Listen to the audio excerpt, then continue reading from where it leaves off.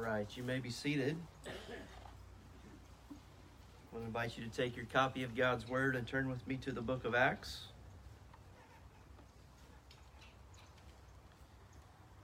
We'll be back in Acts chapter 11 together this morning, beginning in verse 19. And we'll read through the end of the chapter.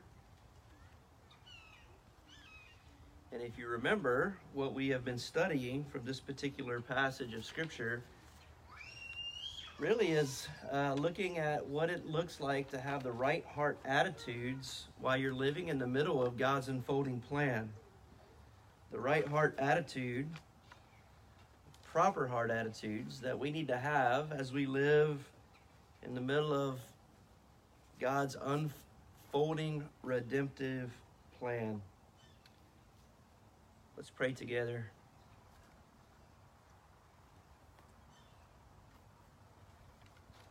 Father, we are grateful for this moment in time, Lord. God, we are grateful for this place to gather. God, we are thankful for your provision for this property. And Father, we thank you for your word. We thank you, God, for the provision of your word. That in your unbelievable kindness and goodness and mercy and compassion and grace, Lord, you would see fit to give us a copy of what you would want us to know about yourself, of who you are and what you're like, of how you work in the world, that you are sovereign and that you are good and that you have a plan and your plan is unfolding and that you will accomplish your plan. God, your word tells us about our need for Christ, that our problem is that we are dead in our sin, dead in our trespasses, guilty before you and under your wrath, and we really do need someone to rescue us. That we can never be good enough, that you sent Christ to live, to die, to be buried, to rise again, securing and sealing the pardon for those who would trust him. We are grateful, beyond grateful. God, I just humbled, Lord. I pray, God, that you, in your goodness to us, that you minister to our hearts right now. That you minister your word to us, Lord. That, God, you open our spiritual eyes today. That you open our spiritual ears today. That you work in our hearts today. Father, humbly we ask that you reprove us where we need to be reproved and correct us where we need to be corrected and encourage us where we need to be encouraged and challenge us where we need to be challenged and lead us to repentance, lead us to faith. We want our hearts to be laid before you, God, in humility and in submission. As our brother Eric, our pastor, reminded us, Lord, your word is authoritative. So all of our thoughts and all of our feelings and all of our emotions and all of our circumstances and all of the things that are swirling in our hearts right now, we just really want to bring before the feet of King Jesus and place ourselves underneath his authority and underneath his word. The things that we've asked, Lord, we know that we can't do those. You have to do those in us. And so, God, that's what our prayer is, that you do for us what we can't do for ourselves. God, change us, we beg. Help us to see Christ, to be changed by Christ, and to become more like Christ this day. We pray all this in Christ's name. Amen. Well, if you remember last week when we began to look through these proper heart attitudes that we need to have, as we live within God's unfolding redemptive plan, we looked at two of those. Really, the first one that we looked at, if you remember, came from verse 19, and it had to do with having a submissive heart and a willing spirit. We likened it to being scattered like seed in that verse, in verse 19, it talked about how the Christians were scattered because of the persecution of Stephen, and we talked about how that was a passive verb, and really it talked about that God in His goodness and God in His grace and God in His kindness sovereignly scattered those believers across the landscape of the world at that time for the sole purpose of expanding the kingdom. And when they got to where God wanted them to be, they bloomed where they were planted. Because that was the second heart attitude, that once God places you where He wants you, once God sovereignly puts you where He wants you, once God sovereignly scatters you where He wants you, then it's your responsibility to bloom where you've planted. And what I mean by that, if we looked at the text again in verses 19, 20, and 21, is those Christians in the first century, they got to work. And what I mean by that is that not that they started new businesses, not that they were entrepreneurs. I don't mean it like that, but what I mean is they got to work making disciples. That's what they were doing. Think about Antioch. Do you remember what we talked about last week? It was the third largest city in the Roman nation, in the Roman Empire. It was the center of the worship for Daphne. Not off of Scooby-Doo. Okay, that was a bad joke. Sorry, that was a dad joke. Inserted dad joke. Bad dad joke. Sorry. Not Daphne off of Scooby-Doo, but instead it was a Roman god. And with that Roman god came a lot of worship, not only of idolatry, but a lot of immorality as well. So Antioch was a place that was filled up with immorality. Antioch also, if you remember, I told you it was a place filled up with materialism. It was a wicked place. It was notorious. It had a reputation for being a pagan nation.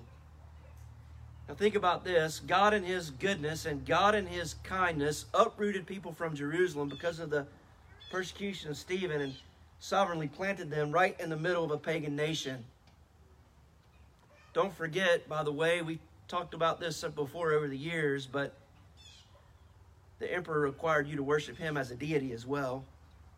So not only was there idolatry with the worship of Daphne and all the garbage that came with that, not only was there materialism with all the garbage that came with that, not only was there immorality with all the garbage that came with that, but then there was this other garbage that led Christians to be persecuted in the Roman Colosseums because the emperor required worship of him as well. Kind of puts perspective on the nation of America right now, does it not? That God has placed us for such a time as this in a pagan nation that's turned their back on God, but yet God has given us a responsibility and a calling to live out the gospel where He's planted us for such a time as this. That's what we talked about last week, that in order to do that, we needed to have a submissive spirit, a willing spirit. Lord, I'll go wherever you want me to go. I'll embrace that calling. And when I get there, I'll make disciples. It was really cool. If you remember, we talked about how they began to first share the gospel with the Jews. And then there were some guys from Cyprus and Cyrene that must have been like Pastor Tom and just could not help but share the gospel with everybody. Because they looked at these other people and the Gentiles, these other Gentiles in Antioch and said, you know what? We can't just stop with the Jews. We got to go to everybody. And if you remember, we talked about how there was a revival that broke out, how the hand of the Lord was with them and blessed their efforts. And it's the biggest movement other than Pentecost. It's the biggest movement that we've seen, definitely the biggest movement among the Gentiles that we've seen so far in the book of Acts of people coming to faith in Christ. And if you remember, I told you that the church of Antioch would become a bedrock church for centuries because of these faithful brothers and sisters that shared the gospel. And let me say this last thing, and then I'm going to move on. You ready? Because I forgot to do this last week, but I'm going to do it this week. If you looked at 19, 20, and 21 of chapter 11, one of the things that you would discover is, when we read it in just a second, those Christians that shared the gospel, where it exploded, they were not pastors. They were not apostles. They're just average, ordinary people that loved Jesus and loved others. And God blessed their efforts. So this morning, here's where we're headed. This morning, the last heart attitude that I want to bring out is this from the text. And it'll be from verses 22 all the way down to the end of the chapter.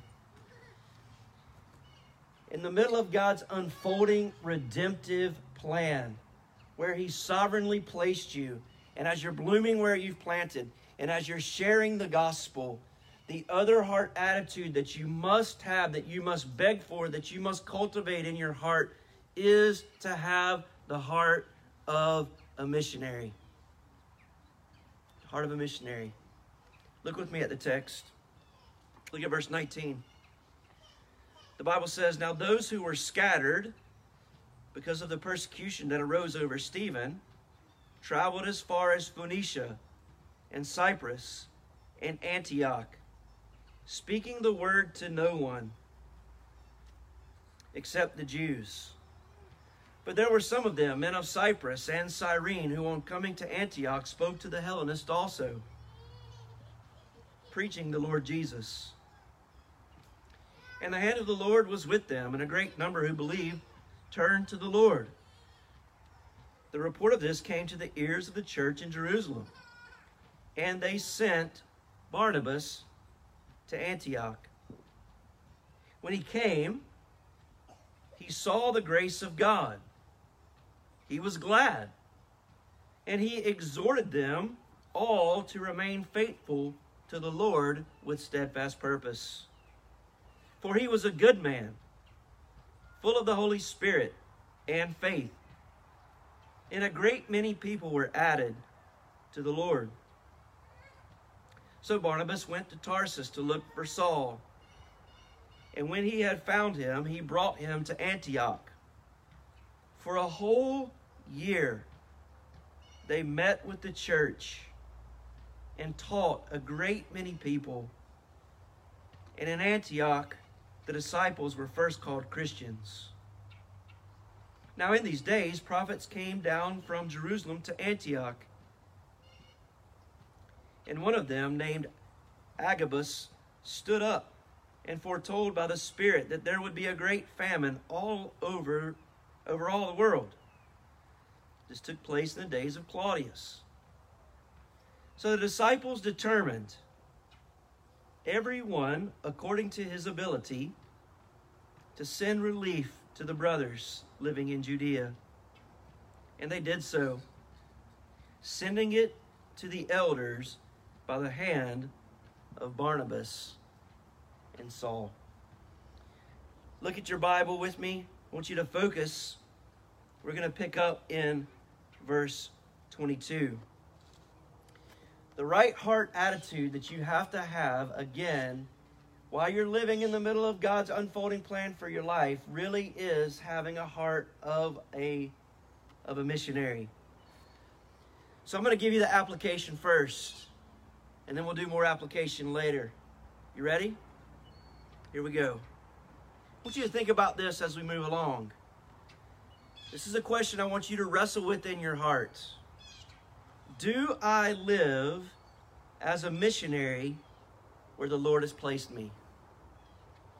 Do I live as a missionary where the Lord has placed me?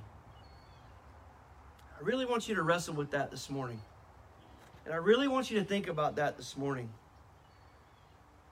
Because I'm afraid that in reality, because we've been affected by the American church culture more than we care to admit, the reality is there's been this thing that's happened in the American church culture over the years called pragmatism. And one of the ways that pragmatism has worked itself out in evangelical life in the church in America is through the professionalization of ministry.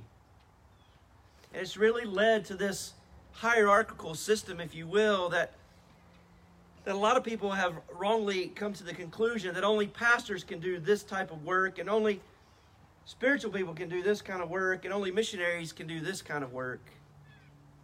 But in reality, every one of us are called to live as missionaries. Every one of us are called to take the gospel. Every one of us are called to make disciples. Every single one of us are called to do these things. The Great Commission was given to every Christian. Not just the apostles, not just the pastors, not just the missionaries on the foreign field, but all of us. All of us have been called to make disciples. I really want you to wrestle with that question. Where you're at, whatever that looks like, a stay-at-home homeschooling mom,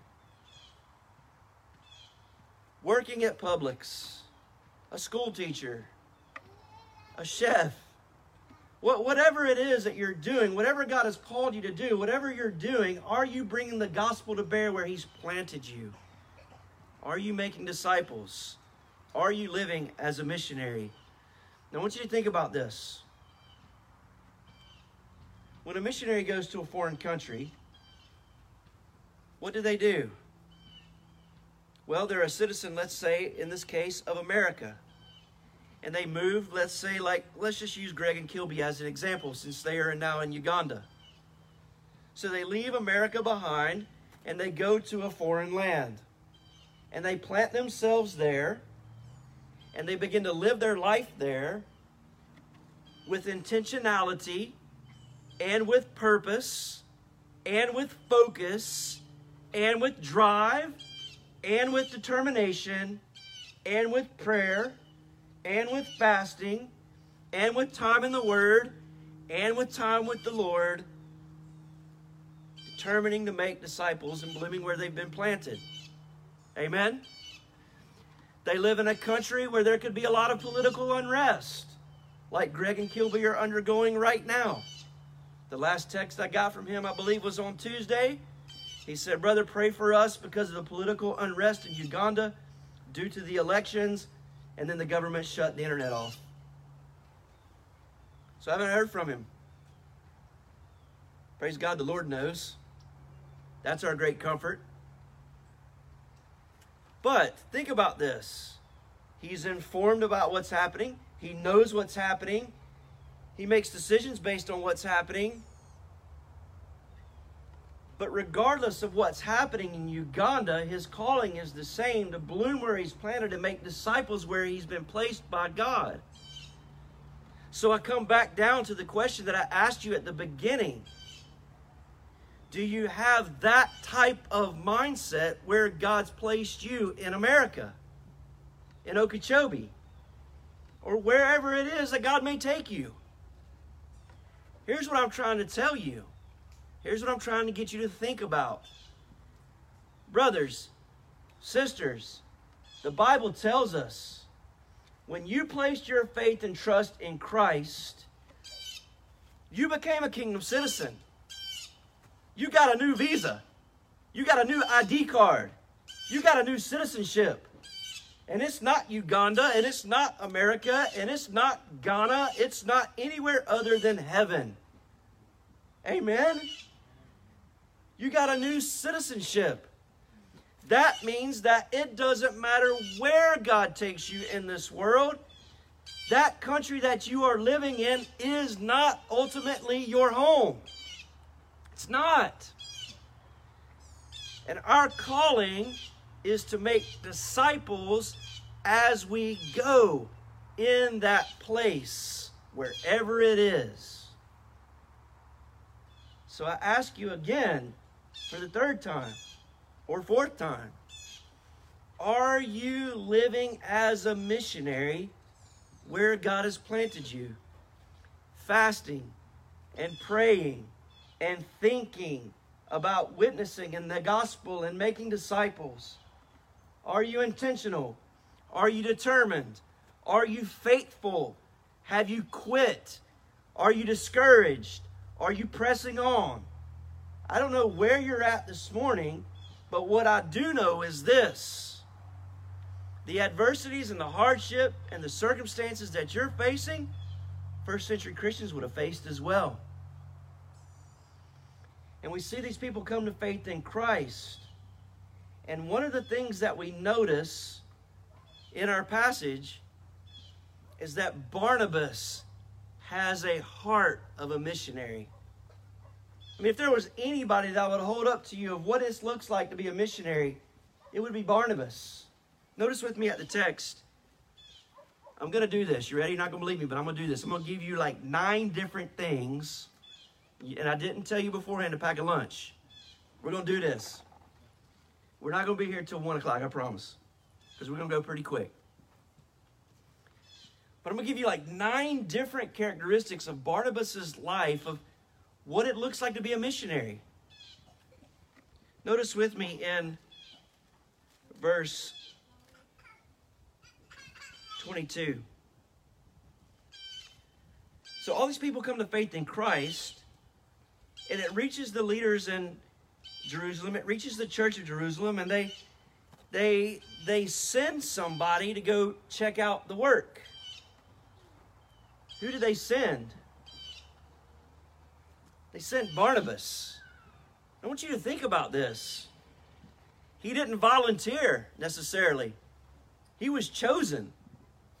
He was chosen. He was chosen by the church because of the man that he was, because of his character, because of his integrity, because of his faithfulness, because of his heart for the Lord and his heart for the church and his heart for God's people. I don't know if you've realized this about Barnabas, but everywhere that Barnabas goes, the spiritual health of the situation that he finds himself in gets better. Have you noticed that about him? I mean, everywhere he goes, he's encouraging, he's strengthening, he's helping, he's aiding, he's praying, he's doing all of these things. Listen, this is a spiritually healthy Christian. He's not spiritually toxic. He's not negative. He's not judgmental. He's not critical. He's not any of those things. Everywhere this brother goes, spiritual life erupts. And the people that come in contact with him become more spiritually healthy. That's why they chose him. Think about this. They look at his life and say, brother, we look at your life and we want to send you because you're the right man for this job. By the way, if you went back earlier in the book of Acts, do you know where he was from? He was a native of Cyprus. So ethnically, he was the right man for the job. But more than that, spiritually, he was the right man for the job. They chose him and they sent him, which means he had to be what? He had to be willing to go. He had to be willing to go. Remember when we talked about him before? Barnabas was the kind of man that saw a need and met the need. Do you remember that? He saw the need and he met the need. He had to be attentive and then he had to be willing. He had to be willing to be uprooted from Jerusalem. He had to be willing to be uprooted from his comfort. He had to be willing to be uprooted from the ministry that he was involved in. He had to be uprooted from his friends. He had to be uprooted from his family. He had to be willing to be sent. And he goes. So number 1, he had a submissive spirit. Number 2, when he gets there, look at the text. Look at verse 23. The second heart attitude of a missionary, not only is he willing, but when he gets there, he saw the grace of God. Brothers and sisters, can I just be honest with you? Sometimes God doesn't use us to the fullest potential because our hearts just aren't right. When we go into a situation, we just don't look at it with the right eyes. And we don't look at it with the right hearts. We look at what's wrong with everything and everybody that's around us. We pick them apart. We're negative, we're judgmental, we're critical. Remember where I told you Antioch was and what Antioch was like. When he goes there, this was a pagan nation. This was an immoral nation, an evil, wicked place. But when he goes there, he's not focused on the evil, wicked place. What's he focused on? Man, he's just looking in the darkness and he says, I see a great light. I see God working. I see God saving. I see God calling. I see God changing. I see the grace of God at work. That takes intentionality, brothers and sisters. You know what it also takes?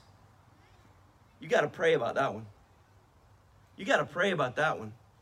You got to say, Lord, help me have new eyes to see what you're doing, to see where you're at work, to look for the evidences of grace. And that's really the second characteristic, that a missionary has a heart where they look for the evidences of grace. Will they see areas where there's growth and change that need to take place? Absolutely. But they focus more not on the negative, but they focus on what God's doing. It's really awesome. Let's just remind ourselves what grace is. Grace is God's unmerited favor. That's what it is. It's when God gives us what we don't deserve. Can I ask you a question this morning? Is there anything that we have in our life that we deserve? No. The heartbeat we don't deserve. The breath in our lungs we don't deserve. The jobs we have we don't deserve. The income we have we don't deserve. The family we have we don't deserve. Salvation, if you're in Christ, that you have, you don't deserve. If you're not in Christ, the offer of salvation to you this morning, that He'll save you if you cry out to Him in repentance and faith, you don't deserve. But the heart of a missionary is a heart that sees where God is at work. Third, look at the text. Not only did he have the right eyes, but look at verse 23. He was glad. Here's what this means. When he saw where God was working, and he saw what God was doing, and he saw how God was saving, and he saw how God was transforming, and he saw all of the things that God miraculously was doing through the ministry of the Spirit and the Word, he was joyful. Did you know that one of the best litmus tests of how you're doing spiritually is what you find joy in? Did you know that? Joy is a fruit of the Spirit.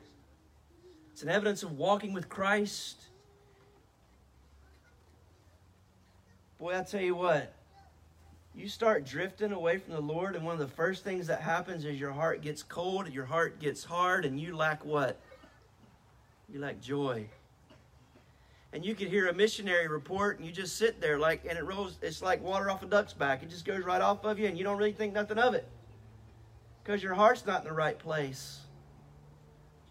But it's different. When your heart's in the right place, it's different. And when you hear those missionary reports, and you hear about somebody coming to faith in Christ, you hear about a church being planted, you hear about a missionary on the mission field, you hear about someone sharing the gospel, man, there's joy that erupts from your heart. You're thankful. Look at the kingdom go. Look at the kingdom advance. There it goes again. It can't be stopped. It's unstoppable. It will advance again and again and again and again and farther and farther and farther and farther. God will save His people. He will. And when our hearts are in the right place, man, that's awesome. When our hearts aren't in the right place, pretty indifferent. The heart of a missionary is a heart that rejoices when God's kingdom advances. Look with me at the text again. Notice what he does. And praise God for this, because I think this is a struggle for all of us. So look back at the text. So he sees God's grace.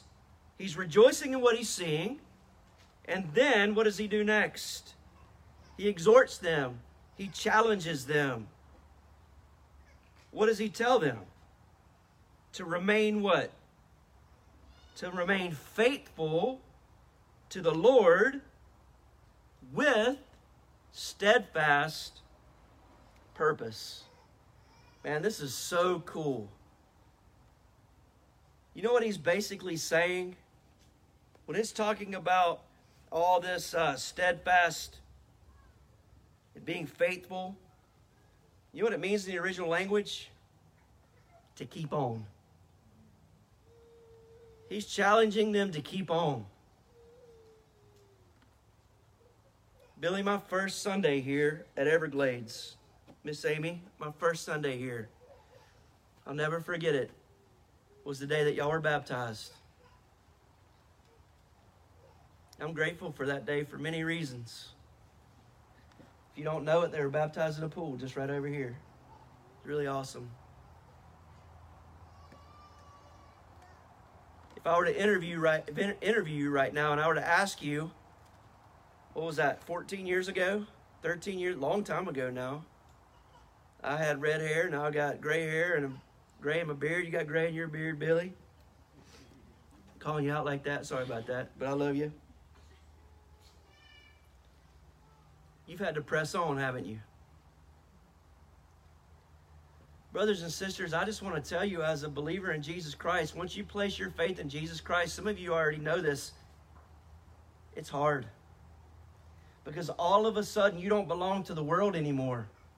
Your thoughts have changed. Your heart has changed. Your affections have changed. Your desires have changed. And the world looks at you like you got 15 eyeballs right in the middle of your head. And they say, man, what is wrong with you and the way that you think and the decisions that you make? But there's nothing wrong with you. You've been moved to a different kingdom. And so, therefore, it's hard.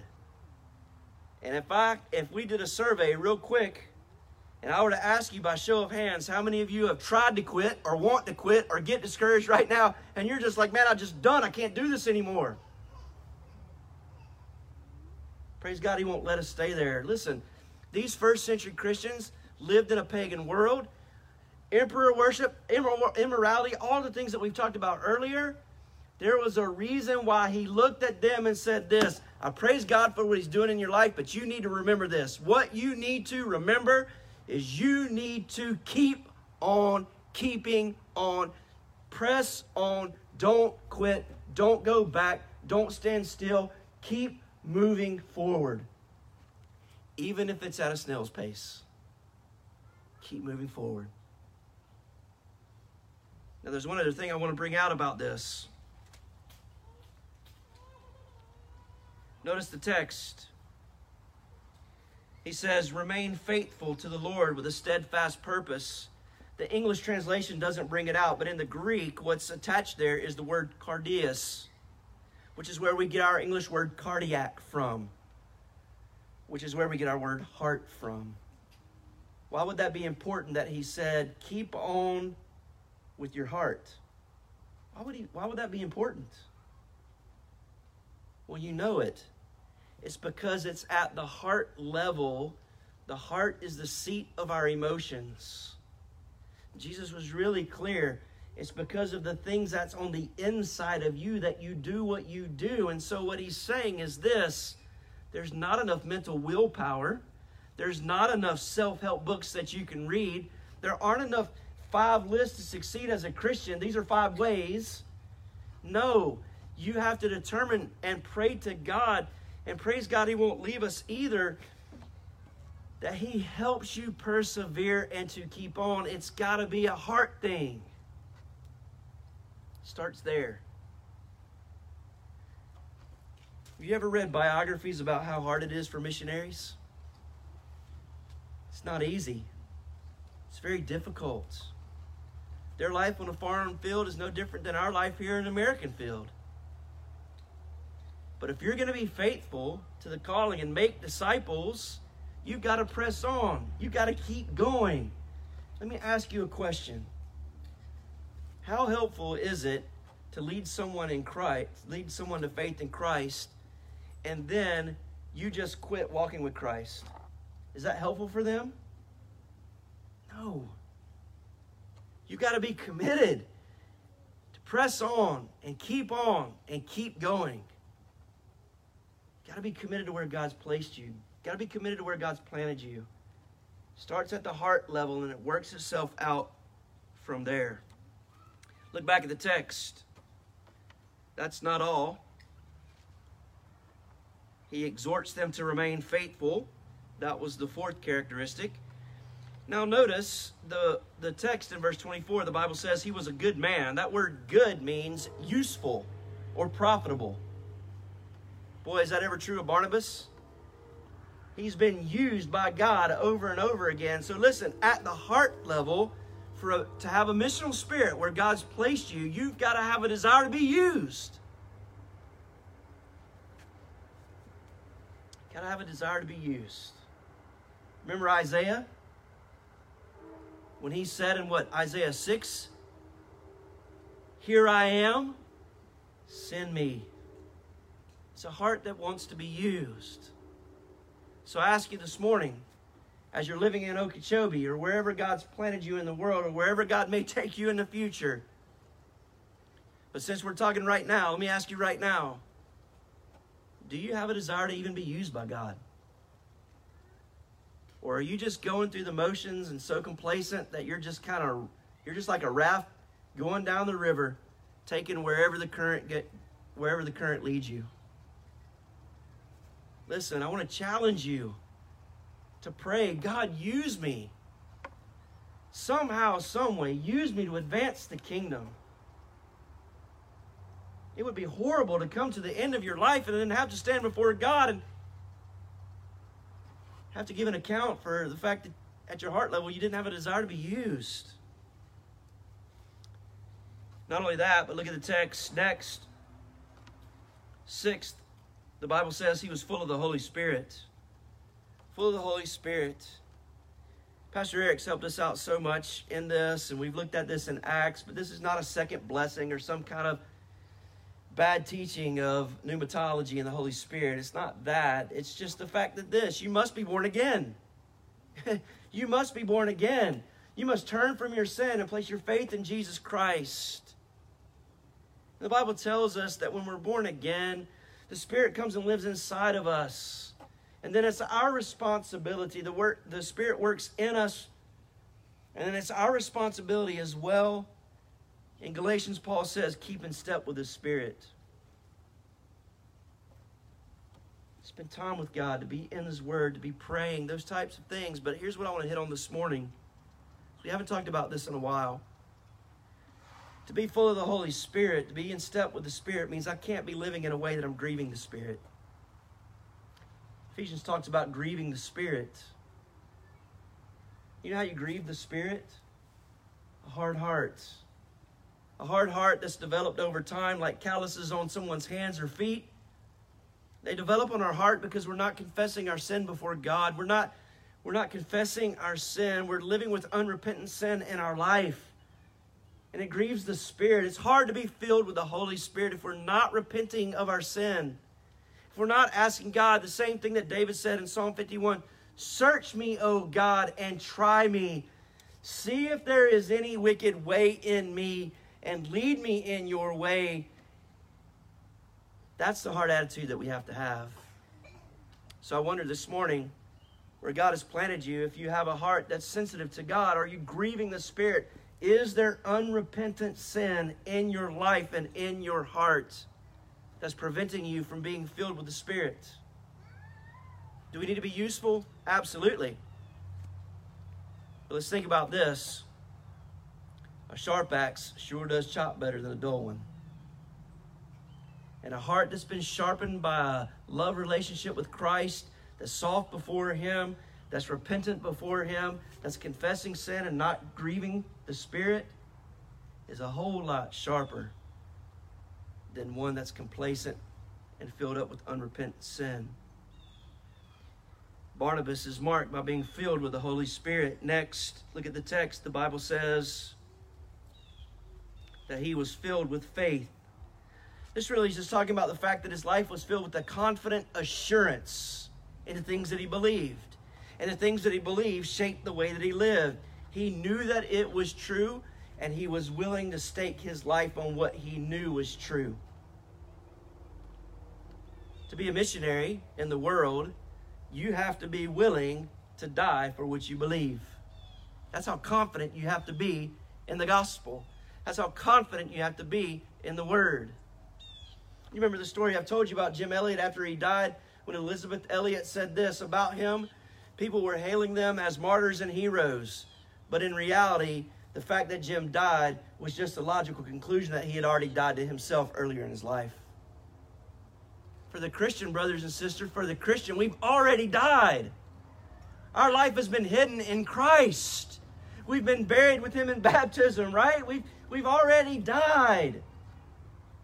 We've been raised to walk in the newness of life. So why is it sometimes that we get caught up in living for the world instead of living for God? He was filled with faith. Not only that, number 8, I want to show you this. He was team-oriented. He was team-oriented. Notice the text. This is so cool, guys. Look at the text. So Barnabas went where? He went to Tarsus to look for Saul. That word look for, in the original language, it paints a picture for us that he, with purposeful intent, went to Tarsus, not knowing where Saul was, but he was not going to rest until he found him. You ever lost your iPhone? You ever lost your keys? It don't matter what's happening in the world. You will turn your house upside down to find those keys, won't you? Or your phone. Or your dog. Maybe you lost your dog. I don't know. But you get the point. It's that type of focus, that type of intentionality. Nothing else matters right now, but I've got to find what I'm looking for. Barnabas was looking for Saul. Now think about that. There's a huge work that just exploded. People are coming to faith in Christ. They're all these baby Christians. But Barnabas isn't selfish. The ministry was not about him. He knew that he did not have all the gifting. He did not have all the talents. He did not have all the abilities. He needed to get help. So what does he do? He goes to get a brother that he's already spent time with. He's already discipled. He goes and he gets Saul, and he brings Saul back with him. And together as a team, these two brothers work together for the spiritual good of the local church in Antioch. That is awesome. So to have a heart of a missionary, this is not about being a lone ranger and going to take on hell with a squirt gun. That's not what this is about. This is about praying and saying, Lord, put me in a team so that I can reach the world for Christ, so I can be a tool in your hands. Can I tell you something? If you're a member of Everglades Baptist Church, he's already put you on a team. He made you a member of the church. 1 Corinthians 12 is clear. He put you here for a reason. So you don't have to search for a team. You already got one. And what it really is about is saying, Lord, I want to be a part of the team. I want to be a part of the work. I want to be a part of the disciple making. I want to share the gospel. I want to come alongside others and pour into them and make disciples and help the weak ones grow and encourage the strong ones to keep going. I want to take the gospel to those who have never heard. That's the team I want to be on. And I'll go ahead and tell you right now, as clear as I can, that's Pastor Jim's heart. That's Pastor Eric's heart. And that's my heart. That's the kind of team that we want to lead. We don't want to lead a team that's complacent and comfortable and just trying to do stuff for ourselves to make ourselves feel good. No, we want to lead the church to shape the nations for Christ. That's what we want to do. Won't you be a part of the team? When you look at Barnabas, that's exactly what he does. It's really awesome. Number 9. He was committed to the church. How long did they teach and how long did they preach when they got back to Antioch and they worked together? For a whole year they were intentional. Day in, day out, making disciples. Day in, day out, making disciples. Day in, day out, loving and ministering and caring and helping. For a whole year. It's pretty awesome. I already hit on this once, but we'll go there again. You got to be committed, guys. You got to be all in. If you're going to be a missionary, you got to be all in. You can't have one foot in Okeechobee and one foot in the kingdom. You got to have both feet in the kingdom. You got to have both feet in the kingdom. That's the way it works. Finally, this is really cool. The 10th characteristic. This church in Antioch was generous. I don't know if you've noticed this, but missionaries are generous. Boy, they'll give you their shirt off their back. Some of us on the building team are reading a biography about George Mueller. There's no telling how much money came through his hands that he used for the orphanage, but do you know how much he died with at the end of his life? How much money he had in the bank account? You know how much assets he had, both his money in the bank and his personal belongings? 160 pounds. English money. That's nothing. Why? because he gave it away and gave it away and gave it away and gave it away and gave it away. He was generous. Look at the text. This prophet named Agabus comes in and he says, hey, there's going to be a famine in Jerusalem. Look at verse 29. This is the church at Antioch. They've been discipled by Barnabas. They've been discipled by Saul. Look at what happens. Saul and Barnabas' teaching is bearing fruit in their lives. Look what happens. The disciples determined, everyone according to their ability, because it looks different for everybody, right? Everyone according to their ability, what were they going to do? Send relief to the brothers living in Jerusalem. They said, hey, look, there's a need. Let's meet that need. Who does that sound like? Barnabas. Isn't that awesome? They saw a need. They met that need. They collected the money. They gave the money and sent it by the hand of Saul and Barnabas back to Jerusalem. They were generous. Can I brag on y'all for just a minute? Just in the last 2 months, not even 2 months, month and a half, we were able to help a family from Snowbird. We were able to give them a love gift for about $500. And we're not a big church. We're a small church. And we're just blue-collar people. Right? There was a need. That need was presented, and you gave to that need. Pastor Jim led us to give to this project in Ghana to collect money to give for AC units to help missionaries that live there. As of this morning, you know how much money you guys gave? Over $900 for that project. Look at us. Look around. That's awesome. Why? Because it's your missionary heart for the gospel. The generosity that's there, as God's been working in your heart and working in your life and transforming you to make you more like Christ. You see a need, and you've met that need. It's really awesome. Now, let me balance that with saying this. God gets the glory for that. Amen? God gets the glory, because we're ultimately bragging on Him, what He's doing in us. So those are the characteristics. You didn't think I could do it, but I did it. Those are the heart attitudes that have to be there if you're going to be a missionary in your culture. So let me end with the way that I began. Do you live like a missionary where God's planted you? Are you purposeful? Are you intentional? Are you making disciples? Are you generous? Are you committed? Are you on the team? Are you pulling in the same direction?